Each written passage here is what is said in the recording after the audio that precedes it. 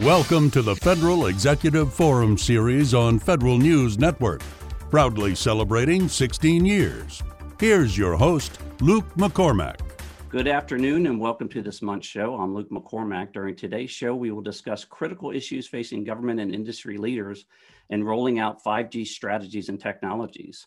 With me on today's show are Major General Matthew Easley, Director of Cybersecurity, U.S. Army CIO, Dwayne Florenzi, Senior Strategy Executive, U.S. Air Force Office of Commercial and Economic Analysis, Dan Dager, National Risk Management Center, Supply Chain Risk Management Initiative Lead at CISA, Brian Shrumsky, Director of Federal Mobile and Connected Solutions at Verizon, Brian Wenger, 5G Solutions Architect at Palo Alto Networks, and Brian Kennedy, Director of Wireless Solutions at CommScope. Well, this is a fantastic technology that certainly unlocks a lot of capability, high bandwidth, low latency, efficient use of spectrum. What's not to love, right? Although there are a lot of challenges with implementing a new technology like this, certainly along the lines of supply chain risk, et cetera. I'm sure we'll talk all about that. Major Easley, let me start with you at U.S. Army. Give us a state of where the Army is in regards to implementing this technology. Hey, good afternoon, everyone. It's really an honor to be able to speak to you and your audience today. For the Army, we are just at our starting point for 5G rollout in the Army. Our greatest success story to date is the start in combination with the Office of the Undersecretary of Defense for Research and Engineering. They have started a whole series of activities across the DoD. And our highest priority in the Army right now is our Army modernization initiatives, our 32+3 initiatives out of Army Futures Command. And two of those, the synthetic training environment and the integrated visual augmentation system, are a way we're going to train our next generation soldiers in the battlefield. But for those systems to work together, our integrated visual augmentation system is one of the key 5G initiatives for augmented reality. The synthetic training environment has this virtual environment.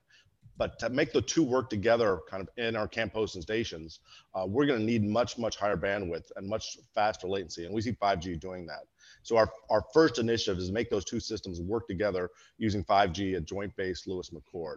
And we'll really see that this synergy between the transport, that high-speed transport that 5G will give us, as well as being able to push the compute away from that edge device and onto the 5G tower, is hugely transformational, because that's going to allow our soldiers to carry a lot less kit around with them, since they won't have to carry that transport right next to them. They'll have that 5G system near enough to them that they'll have that transport or that compute power. Yeah, it's interesting because the soldier these days is a walking multi IoT device. It's almost essentially a data center, and I would imagine this type of capability, having that real time low latency ability, is going to really enable and unlock a lot of capability for the soldier. Dwayne, how about at U.S. Air Force? I know you've got an extensive background in 5G in general. Tell us what's happening at U.S. Air Force and what's happening with sort of the whole 5G community, so to speak. All right, great, thank you. Yes, I came back from industry a couple of years ago. I had been working with previously Alcatel-Lucent, which is now Nokia, GE Digital, and then Cisco, and telecommunications business development internationally. And so what's been exciting in coming back to the DoD is to see the innovative spirit, a real drive to do things differently and take advanced technologies at the early stages rather than wait until they're more established. And I see that's what's happening even with 5G. As everybody knows, 5G is really still in its infancy. It's still such an early stage. But right now, it's the time where we see the foundation being laid.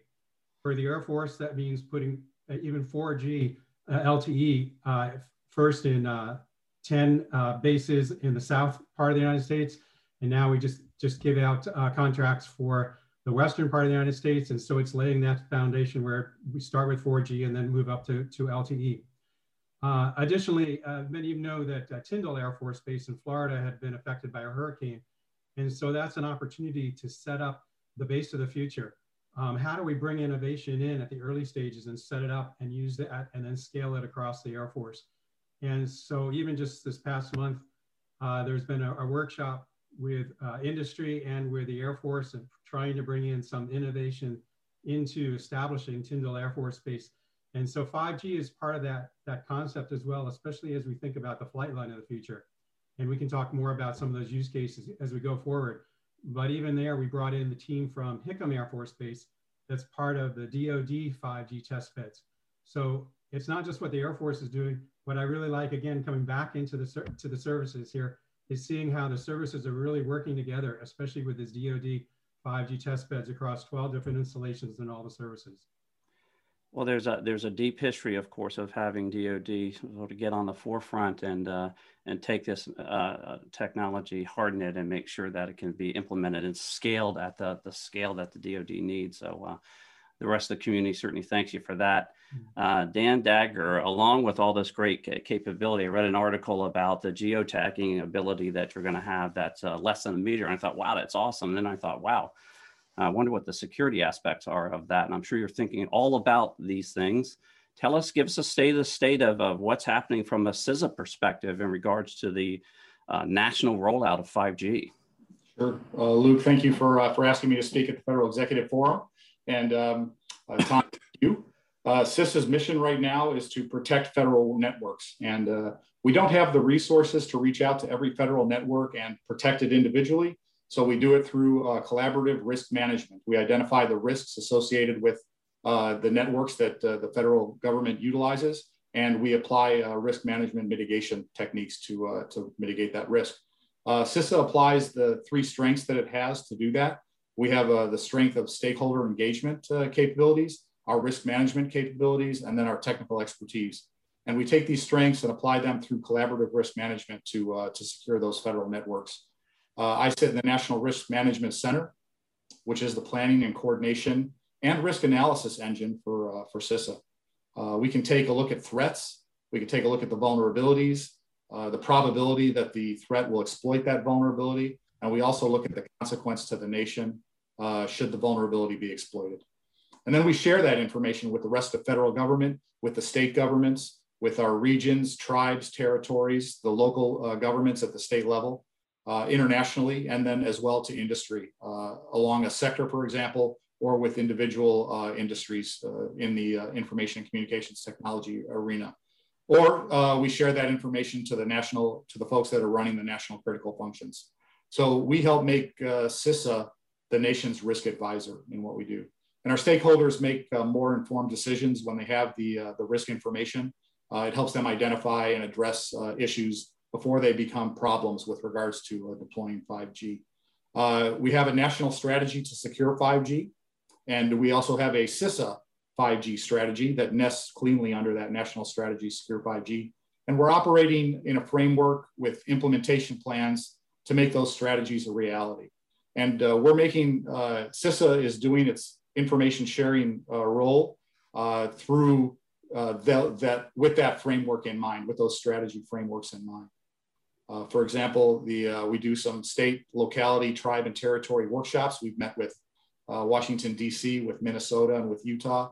Our stakeholders need assistance on 5G deployments, information, best practices, technical expertise, and CISA provides that. We coordinate a series of workshops, and then we provide them with the information that they need for that 5G threat environment, for the deployment considerations, and available federal resources to achieve a secure and resilient 5G deployment.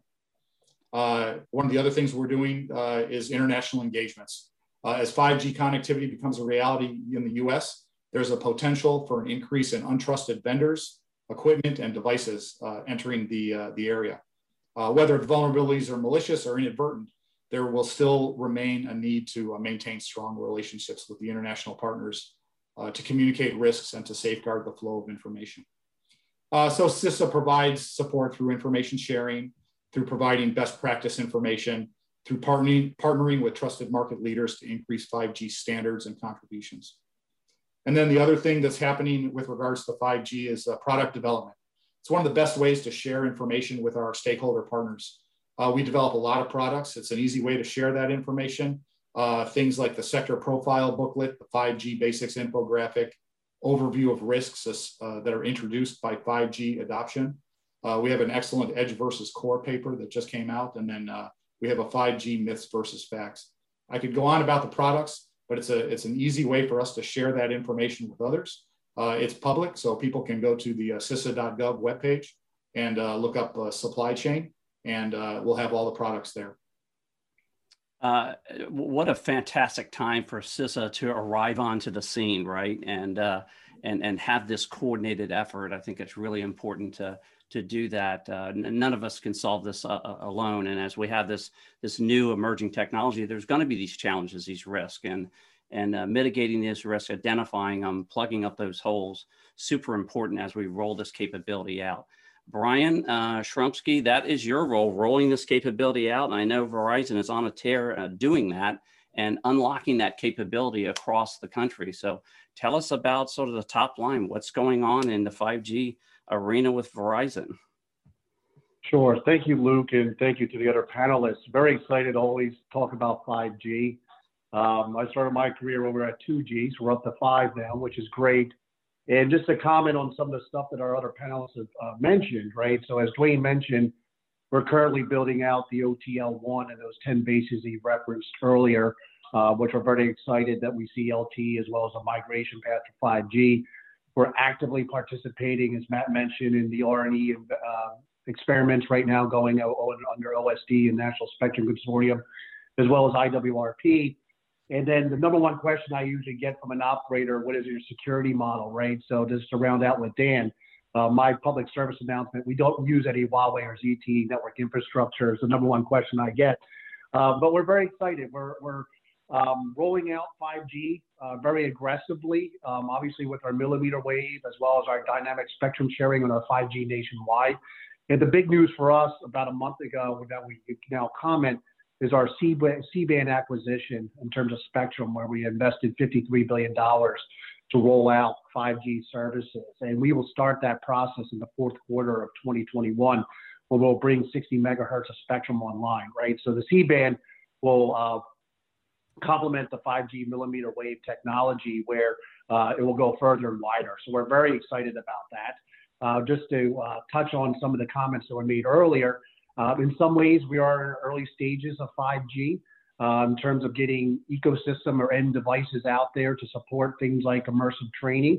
But in other ways, we're already well ahead, right? We have I would say all government agencies, federal, state, and local, are actually consuming 5G today, right? So when you look at mobile handset devices, so think smartphones from Apple or Samsung or other providers, agencies are already experiencing 5G, right? So one of the things that I always talk about when I'm on these events is you will consume 5G in many different ways, right? It can be simple as 5G mobile. You'll see 5G providing broadband access or internet access, very easy to understand. And I think what everybody's looking forward to in 5G is that immersive experience when you take all of that together and bring in edge compute when you want to do the next generation warfighter, right? Have a very immersive training experience on a testing or proving ground, a smart warehouse. Those types of things are actually under development and will actually roll out the next couple of years. But very exciting about 5G and the rollout, obviously with our C-band, and we're all in on 5G. You can see with our most recent acquisitions, as well as shedding some assets in terms of media products. And actually just focusing on core network and 5G being the tip of that spear. Fantastic, and that's good to hear. Congratulations on that. Brian Wenger, how about at Palo Alto Networks? You guys are right in the middle of a 5G tear yourself and rolling out these types of capabilities, a piece of connecting it all together. Tell us about what's happening. Yeah, thanks, Luke, and thanks to the other panelists as well.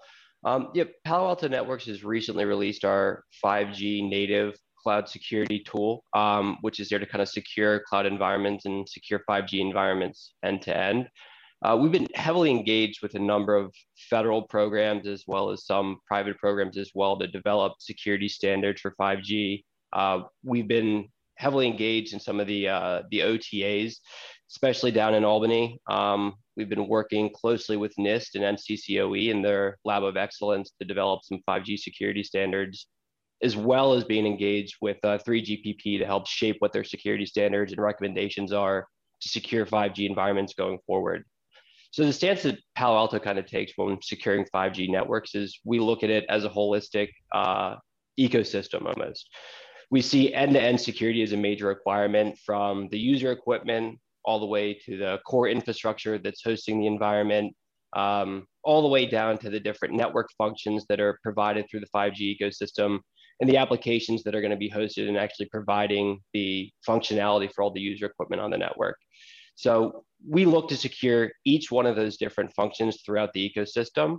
And our goal is to secure them across all the locations, whether we're talking about securing it at the core, securing it at the multi-access edge, or even securing some of the applications that reside in the cloud. We're looking to kind of secure the entire ecosystem end to end. And that's what we're developing with NIST and with some of our 3GPP partnerships, is to help come up with recommendations for all of our federal customers that are adopting 5G to make sure they're doing it securely. One of the initiatives that we're kind of going through right now is actually taking the Zero Trust architecture that the DoD recently released and mapping that to security controls that actually can be implemented in the field to protect these environments.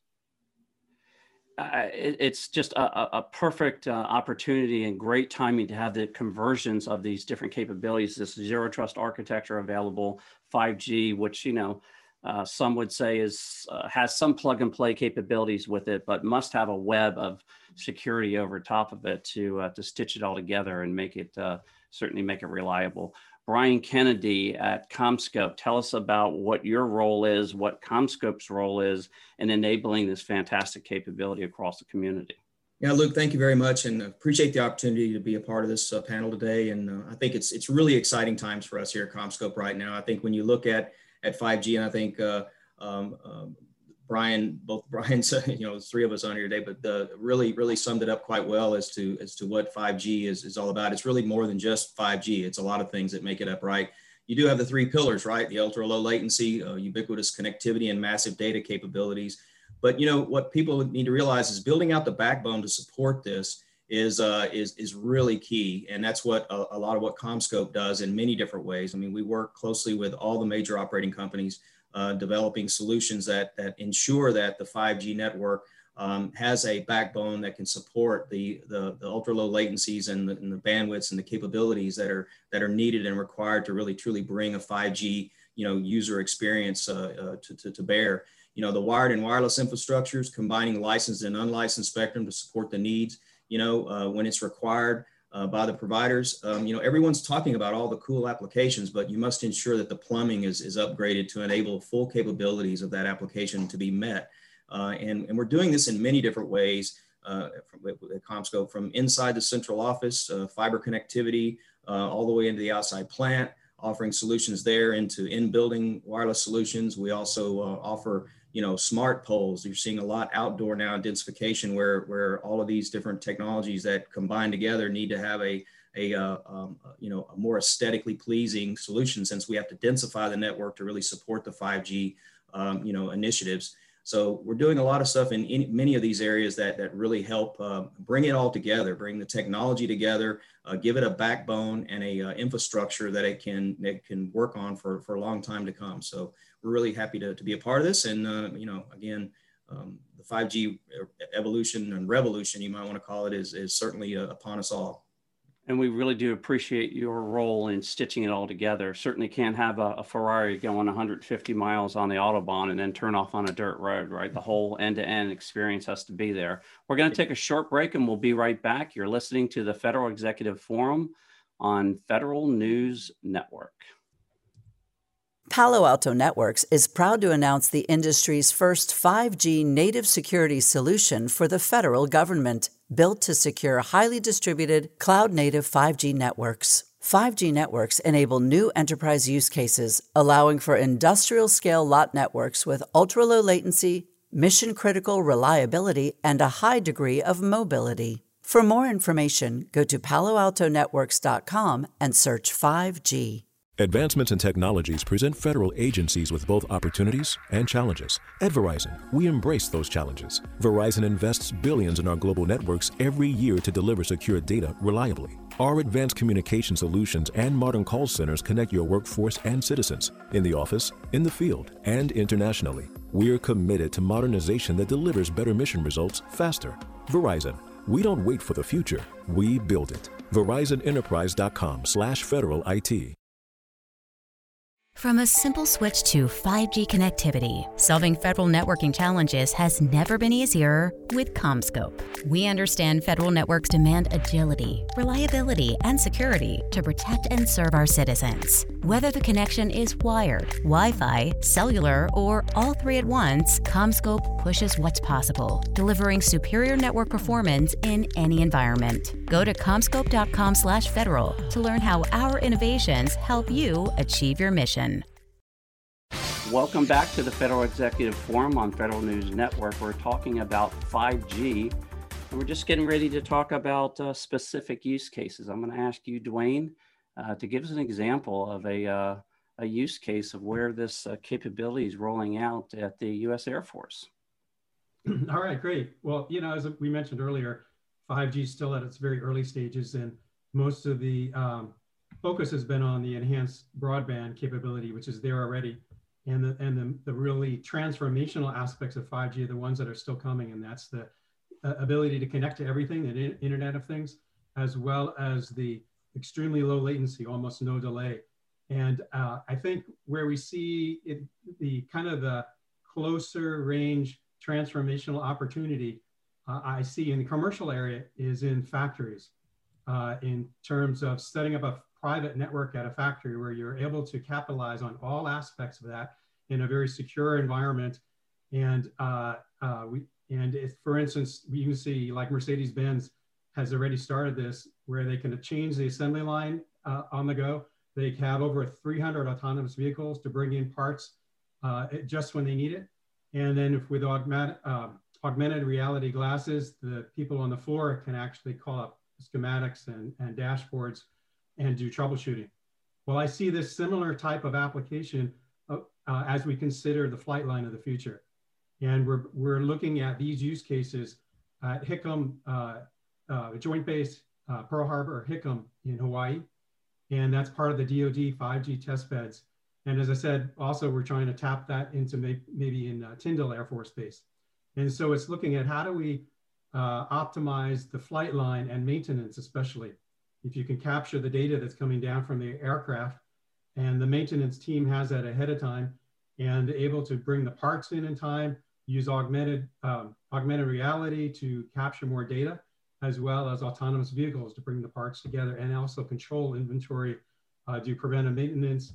There's so many different applications. So it's, again, this is where you see the real advantage of 5G. It's the ubiquitous nature of it, taking all these kind of disparate capabilities and bringing them all together and really having an impact on the mission. Brian Wenger at Palo Alto Networks.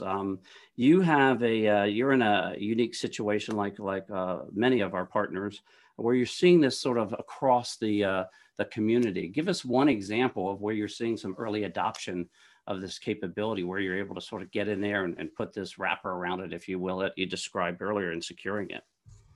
Yeah, so Palo Alto, especially within our 5G team, we continue to have a joke that this is the first time in a lot of our careers that we've seen the government is actually leading the charge here. They're much further ahead than we've seen in a lot of the private sector industries, that they're adopting 5G much quicker. They seem to have a vision for the future that is a little bit more well-formed than we're seeing with some of the private sector organizations out there.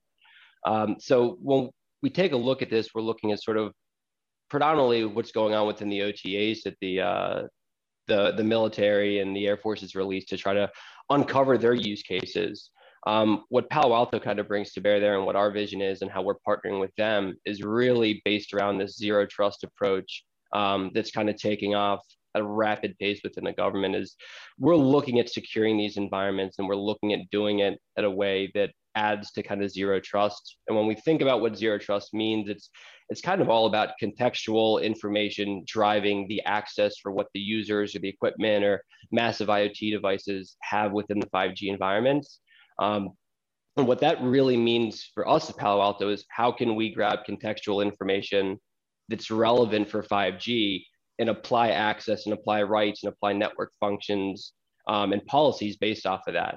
So what we're really looking to do through some of the efforts with these OTAs, as well as some of the lab of excellence that NIST and NCEAS NCCOE has developing, is how can we come up with policies and how can we grab the contextual information which is relevant to 5G, like subscriber IDs and network slice IDs, instead of relying on legacy technology like an IP address or a username.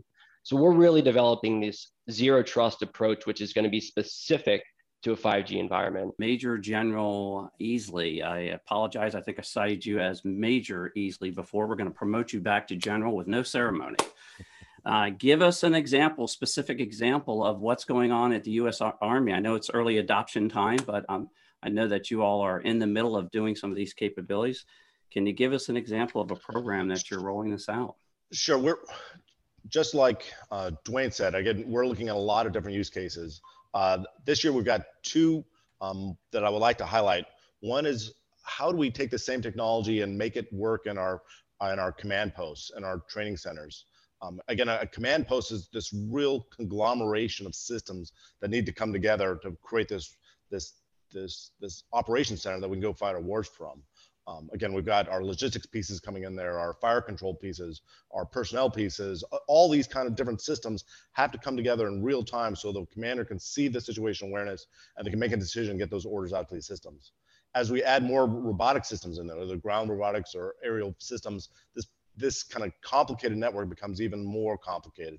So we see work at Fort Hood and at the National Training Center as some of those kind of key initiatives to be able to do that. But as we talked about from all these pieces, this doesn't come from free. There's a lot of work we have to do to make these different systems talk to each other. And we see a zero trust architecture as a way to do that. We know we've got to dynamically switch between a military provided network and a commercial network where we can. So when our soldier has a 5G endpoint, it's going to find the best route to be able to get that data, to be able to send that message through the system. So a lot of work that our network cross-functional team is doing, trying to figure out how to make that network of the future work for us. Brian Shrumsky, how about at Verizon? Give us an example of a use case where you're rolling this capability out across the federal service. Sure. So I'll stick on the military theme. One of the ones that we're very proud about, obviously we're participating in the OTAs and test beds, but I'll talk about real world use cases in our work at Miramar right now with Lieutenant Colonel Brandon Newell, where there's actually a commercial network deployed on the base. It's the first 5G millimeter wave network in the military from a commercial standpoint, where they're actually having a living lab. They're actually doing active testing, as Dwayne mentioned, on flight lines, where they actually have autonomous vehicles shuttling men and women around the flight line on an autonomous shuttle. There's an autonomous flatbed that's actually transporting autonomous drones. So you get a double there. And then they're also looking to use both the 5G and 4G network to do different things around base perimeter security. They're actually doing a lot of work on smart energy. They actually have a solar array there. They're actually using wireless connectivity to actually power that. But I think the beauty of that is it's a commercial network, and they're actually using what Brian mentioned in security and all those things over a commercial network. Obviously, we're actively participating. We can build private 4G and 5G networks, but this is a real world deployment. This is not a test or experiment. They are doing testing experiment, but this is a fully functional world-class commercial network on a military installation in a highly congested. I think one of the things that I have a huge appreciation for the military in logistics is actually deploying a commercial network or a private network over a military installation and all the work that actually needs to do that, right? You have to coordinate with the FAA, right? And you're right outside of San Diego. This is not a remote facility. This is an urban environment. So all of that coordination with Verizon, working with the base leadership to do that is no easy feat. And they're taking advantage of that today of actually deploying and testing 5G services on a commercial network. Dan, how about at CISA? You again have cited sort of this coordinated effort, that coordination effort that CISA plays. Give us an example, if you could, of where that's sort of coming into action in real time these days. Sure. Thank you, Luke. So CISA doesn't have one use case 5G installation or use case that I can profile. Of course. What it does have, as you mentioned, is collaborative activities and partnerships with other federal agencies. We're collaborative in our discussions with DoD.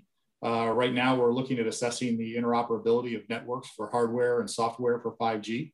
We'll look at the interoperability of 5G mobile devices, and we're also going to look at testing for and then closing the vulnerability to virtual networks within 5G. And then we're also going to look at autonomous vehicles operating using 5G capability. We're leveraging the new and existing use cases within the federal government to determine the risk landscape. We're not just looking in the federal government, we're also looking at what other organizations are doing in their 5G deployments, international partners, and what industry is doing. The Prague conference last year, and there will be another one at the end of this year. Great example of where our international partners come together and talk about some of their use cases. And we exchange the information and garner the lessons that we can, that they've learned. And then the same holds true. We share our information with our partners so that we can give them the risk mitigation. They can develop their risk mitigation for 5G deployments. We also do that through individual international engagements with specific countries. So we take the information from one stakeholder, the lessons learned, the best practices, the challenges. We validate that information, we analyze it, and we share it with other stakeholders so they can benefit from the secure 5G successes. And this is government to government, government to industry, and industry to government as well. We've partnered with the Federal Mobility Group to look at everything, how we evaluate 5G security, asking and answering the question, how secure is my 5G network? How do I know it is secure enough to carry out the mission? DHS also has a Critical Infrastructure Resiliency Institute. They have a computer program which looks at 5G infrastructure laydowns in various cities.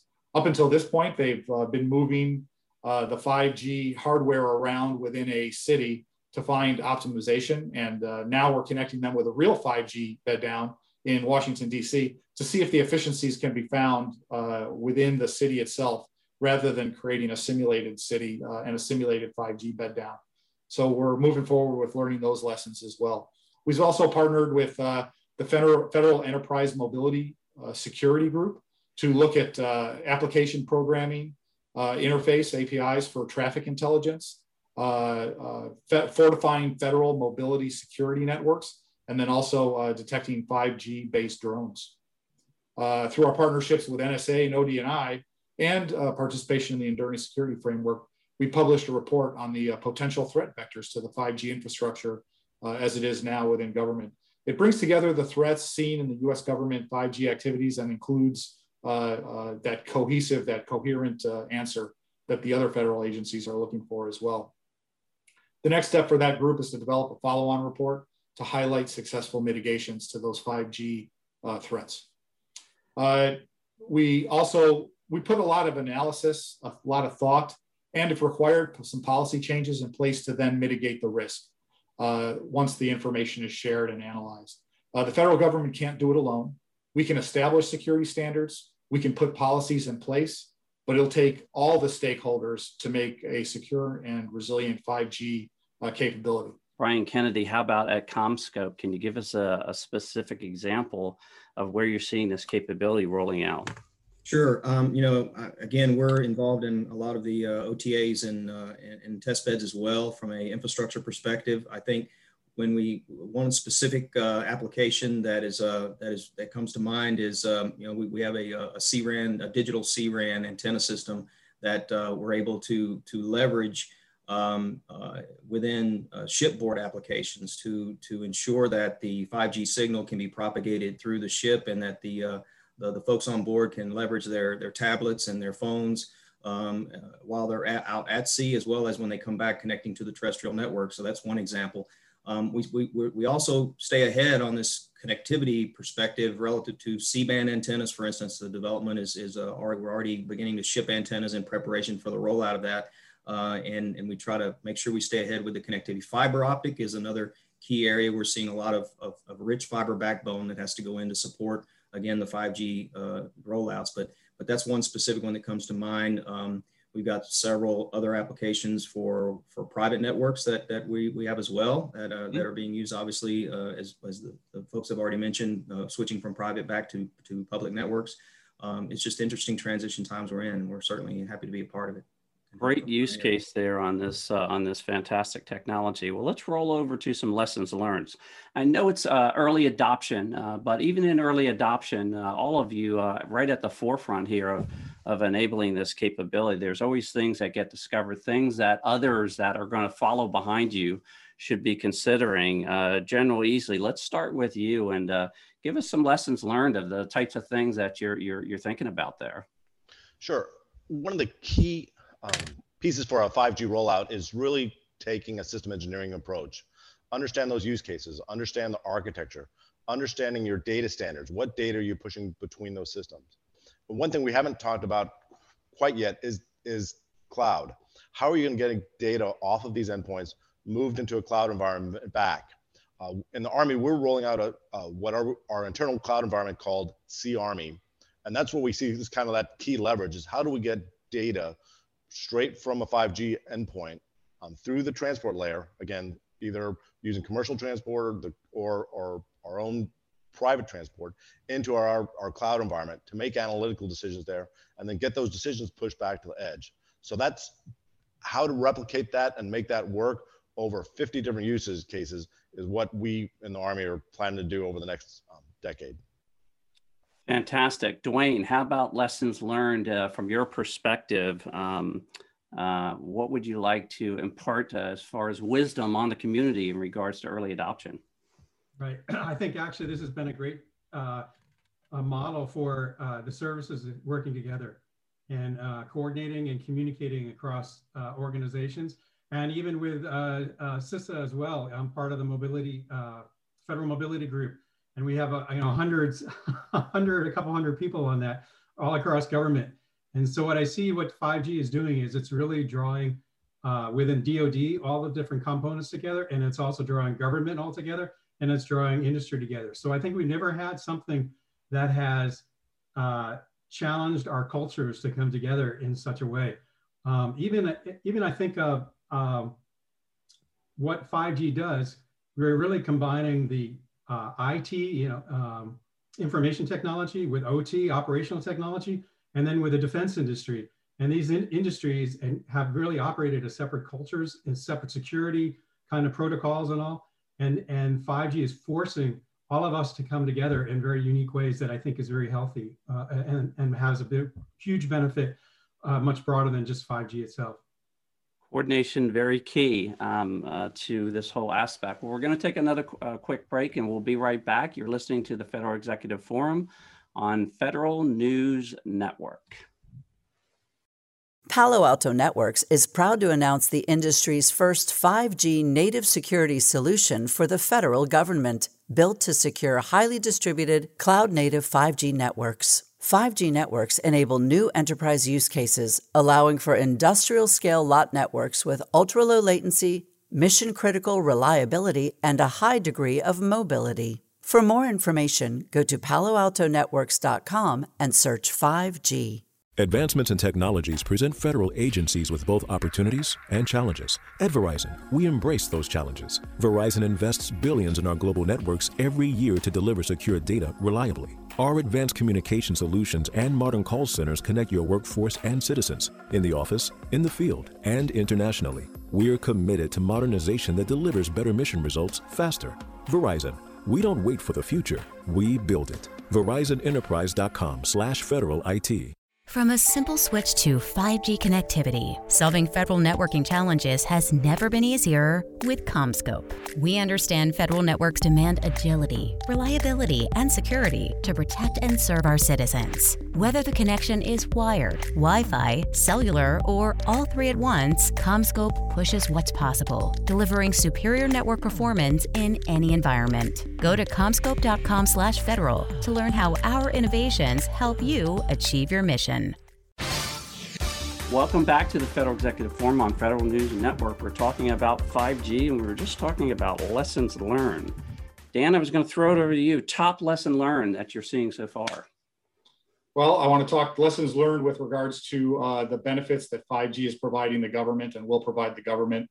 You go beyond smart everything. You get a better government workforce, especially when you're working from home.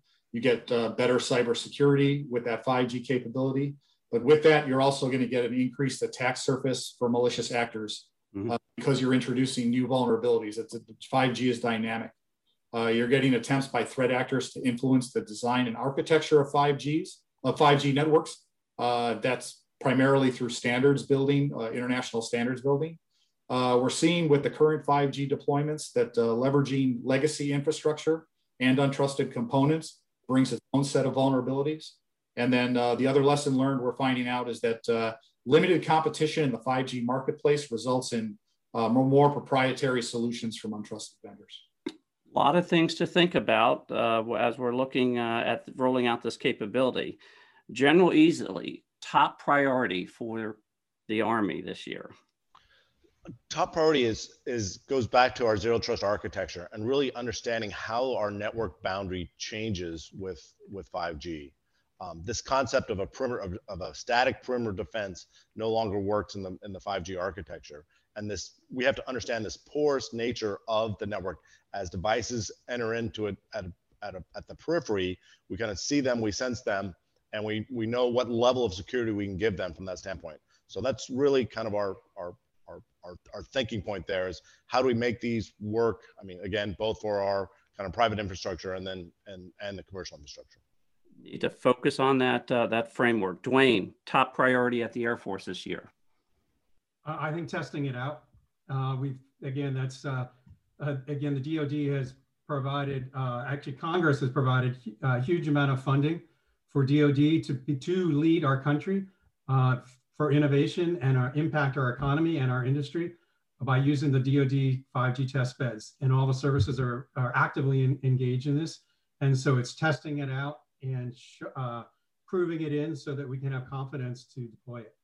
Shake it down so you can scale it. Dan, top priority for CISA this year. We're focused on secure and resilient 5G implementation worldwide.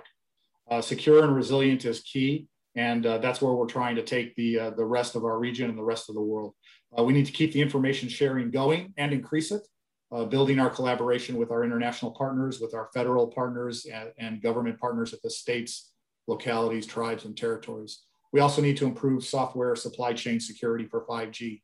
The primes, the developers, the vendors will need to maintain greater visibility into their software and maintain security data, make it more publicly available. Supply chain, very key. We won't get there this year, but it is my priority to move the needle in that direction. Absolutely, it's a journey. Brian, top priority at Verizon this year for 5G. Keeping up with demand is our number one priority. Seriously, is actually rolling out the C-band, right? So getting that C-band spectrum online as quickly as possible by the end of this year. That will actually start a 3-year process. So that's our top priority right now. Top lesson learned. Top lesson learned, I would say, as it was mentioned earlier, we launched 5G commercially on April 3rd, 2019. We started planning in 2017, right? So it is a marathon, not a sprint. And I would say what I'm learning now, there's still some evolution in the network as we go to standalone core. And the other thing that I'm also seeing, lesson learned, the ecosystem is starting to be built out. And I'm not talking about the network infrastructure, as Dan's mentioning. We're starting to see the UE or end user devices beyond just smartphones and tablets, that we get to more industrial IoT devices that are going to encompass 5G. Very excited about that. And I think that's a lesson learned, that ecosystem is still in its little immature right now, that it's going to grow out at the end of this year going into 22. Fantastic. Brian, top lesson learned at Palo Alto Networks.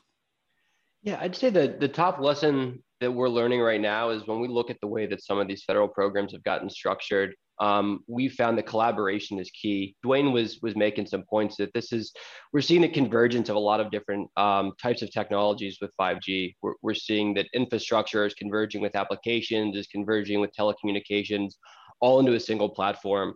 And we look at how the federal agencies are kind of adopting this. I think that a GoCo model is extremely important here, because it gives the government the opportunity to have flexibility in the way that they deploy this. Instead of having a system integrator not working as closely with an application provider or an infrastructure provider because they own the equipment, when it's something that the federal government owns, it allows for a lot more flexibility going forward. So that flexibility is kind of what allows the collaboration between industry and government and different subject matter expertise. So I think our biggest lesson learned is that we need to be constantly collaborating with the other OEMs in the space, the other system integrators, the other service providers like Verizon, and most importantly, with all of our federal partners that are going to be using this 5G technology going forward. Very good point you make there. How about top priority for Palo Alto? Yeah, as you would expect, I think our top priority is enabling our customers to be successful. And that's whether it's the service providers out there like Verizon, or whether it's our federal customers like we see with the Air Force or some of the other big DoD entities. We need to make sure that as they're charging forward and they're leading the charge, even in front of private sector, that we're supporting them in the best way we can from a security perspective. Some of those initiatives that we've prioritized is coming up with our own reference architecture, which is an extension of what the DoD has recommended for Zero Trust. Mm-hmm. So we can help come up with guidelines to implement Zero Trust or implement 5G securely. Some of it comes with partnering with some of the other OEMs in the space to make sure that we have proof points behind partnerships and what a reference architecture would look like from a security vendor into a telecommunication provider. And obviously it comes with partnerships that we've developed with Verizon and some of the other big providers out there to make sure that our security can be deployed inside of their environments to help secure these 5G infrastructures as they go forward. Partnering collaboration, very key. Brian, CommScope, top lesson learned. I think the top lessons learned that we've seen are it's definitely not happening overnight. It's an evolution, not a revolution, right? Typically these transitions take a long time, and 5G, although it's fantastic and it's going to stabilize, and as we said, it's still in its infancy. 4G is going to be the backbone for a long time to come, and mm-hmm. and we see that as being a lesson learned there for sure. We need to evaluate the current infrastructure and its support capabilities and implement the appropriate upgrades to ensure that the infrastructure can support this new evolution that is underway right now. And I definitely echo the collaboration, with other OEMs as well as the providers, the operating companies, because when you think about this, we're not only as each of the previous Gs were solved a problem. You define the standards and then you built the product and you tested the product and implemented the product. 5G seems to be one that's happening all in parallel, everything parallel across as we move down through this journey.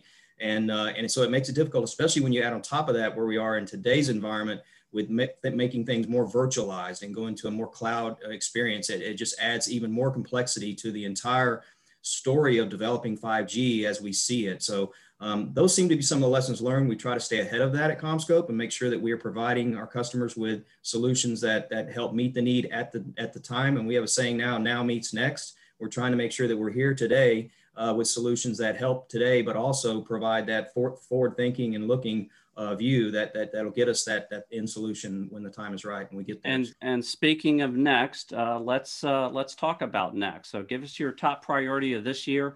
Paint a picture of the future right behind that. What's it look like from CommScope's perspective? Yeah, I think our top priority is definitely supporting our Fed customers with network modernization across all aspects of connectivity, including the physical network infrastructure, fiber, as we mentioned, fiber-rich backbones from a broadband perspective, the mass traffic, but the needs at the edge also. The unlicensed spectrum, I think, is a key priority. We're seeing more and more private networks working in conjunction with public networks.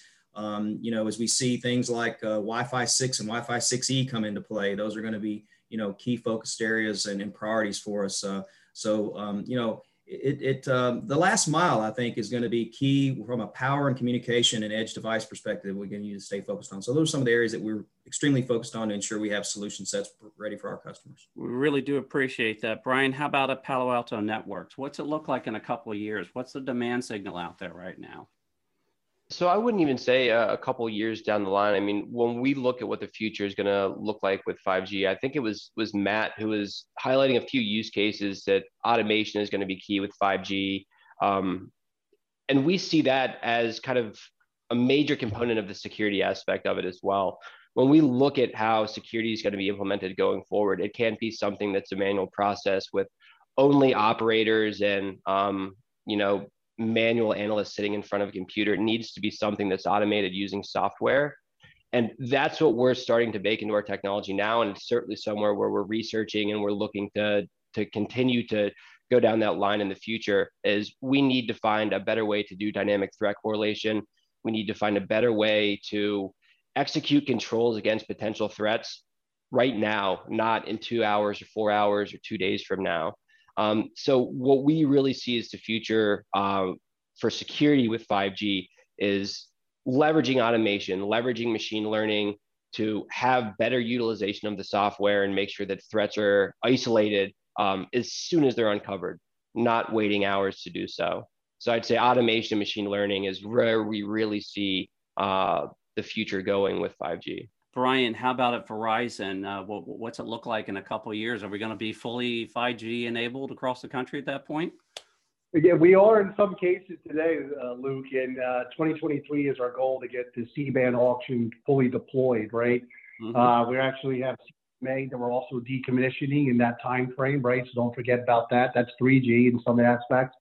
But I would also say here, as we talk about 5G and those immersive experiences, right, where we're talking about next generation warfare, the warehouse, right?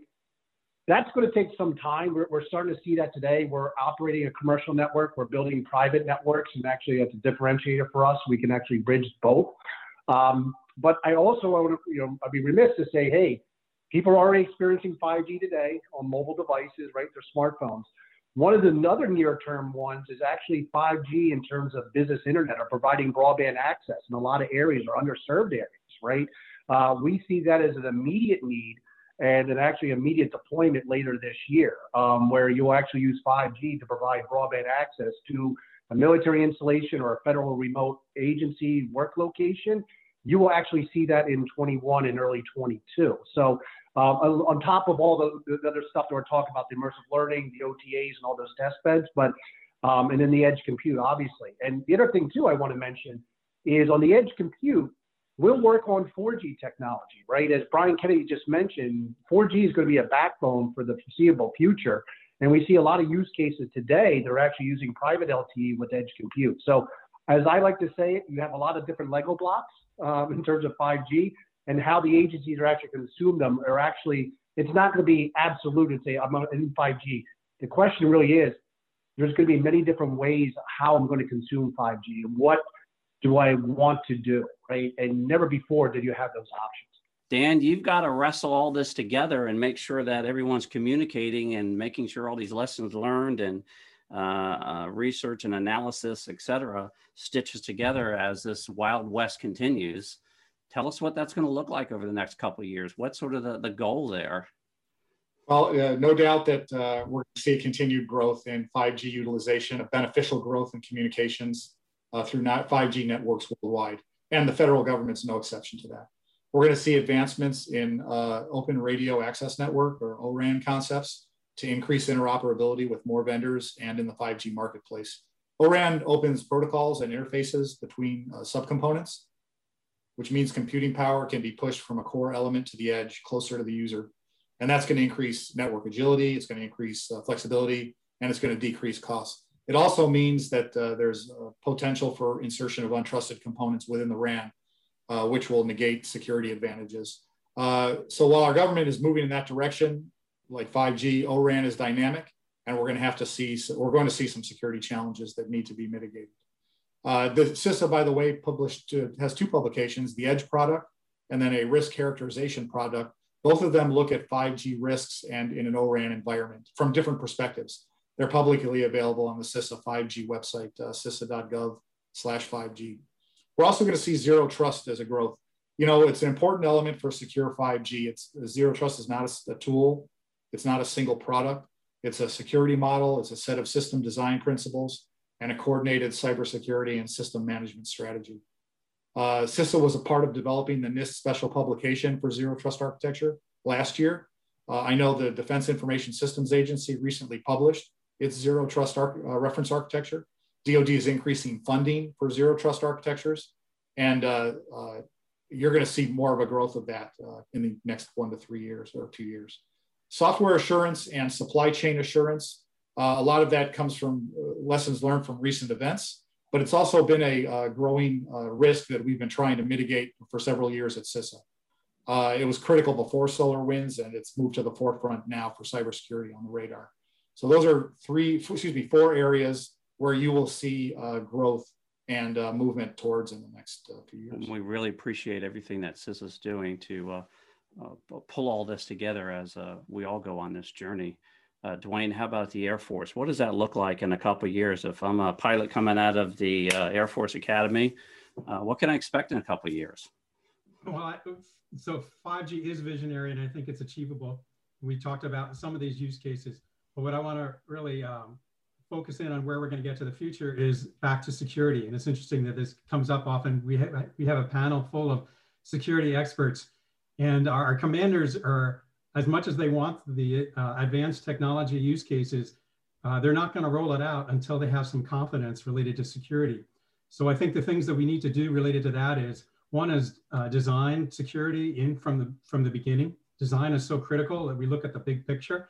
Again, 5G was designed with security in mind, and so there are some advantages, but there are also all these different vulnerabilities that'll be new because of the architecture that we need to address. And this whole team has been talking about how we're going to address that. But so that's part of the foundation is design. Then trusted partners, trusted vendors that we really establish those that we can, who really understand the security aspects, and we bring that into it. Next is testing. This is a real key area, is that we're testing across the board. And then rollout, and that's rollout in phases. I think 5G is going to be taking place over this whole next decade. Let's not wait to the end of the decade to get to realize all these capabilities. As soon as they're available, as soon as they've been tested out, as soon as we have that security confidence, we need to move forward with it. And so I think that's where all of this team has been kind of teaming up and saying, this is where we need to go, is getting to that point where we can deploy these things quickly and confidently. General Easley, speaking of security, take us home. What does it look like to the soldier, to the Army at large in a couple of years? What's the goal at this point? Well, again, as all the panelists have talked about, we see 5G as transformational across a whole broad spectrum of areas, from our hospitals, from our logistics systems, to our training systems, to our command posts. It will become the next key infrastructure for our warfighting systems. But as we talked, it's a whole series of things that have to come together. It's the network, it's the applications, it's the infrastructure, it's the software, it's the data. It's all these pieces that need to come together into these operating systems. We know that our workforce of today is not ready to take ownership of those systems. So one of our kind of key initiatives, both in the Army and the rest of the DoD, is how do we upskill our workforce to work in this new ecosystem and all the different pieces that come together. So, I mean, I'd love to talk security, and as we all know, security is critically important to do this. The tools, the infrastructure, but it's also our people. And we have to look at how do we move our people into this new type of systems to, again, manage that data, manage the applications, manage the infrastructure, working with our commercial partners, working with the rest of the government to make these systems come to life. As we advance the technology, we have to advance the skill sets as well. And that was a beautiful way to end it on the people. Well, I'd like to thank all of you for your service, and for all the guests for taking the time out of their busy schedules to join us for the program. I'd like to thank our sponsors for supporting us on this show. I'd like to thank the good people here at Federal News Network that make the program so successful and enjoyable. And most of all, I'd like to thank the listening audience out there that tune in every month. You're listening to the Federal Executive Forum on Federal News Network. Thank you for listening to the Federal Executive Forum series on Federal News Network. This show was produced by Treza Media Group. If you missed any portion of this show, you can listen to the show in its entirety and on demand at federalnewsnetwork.com.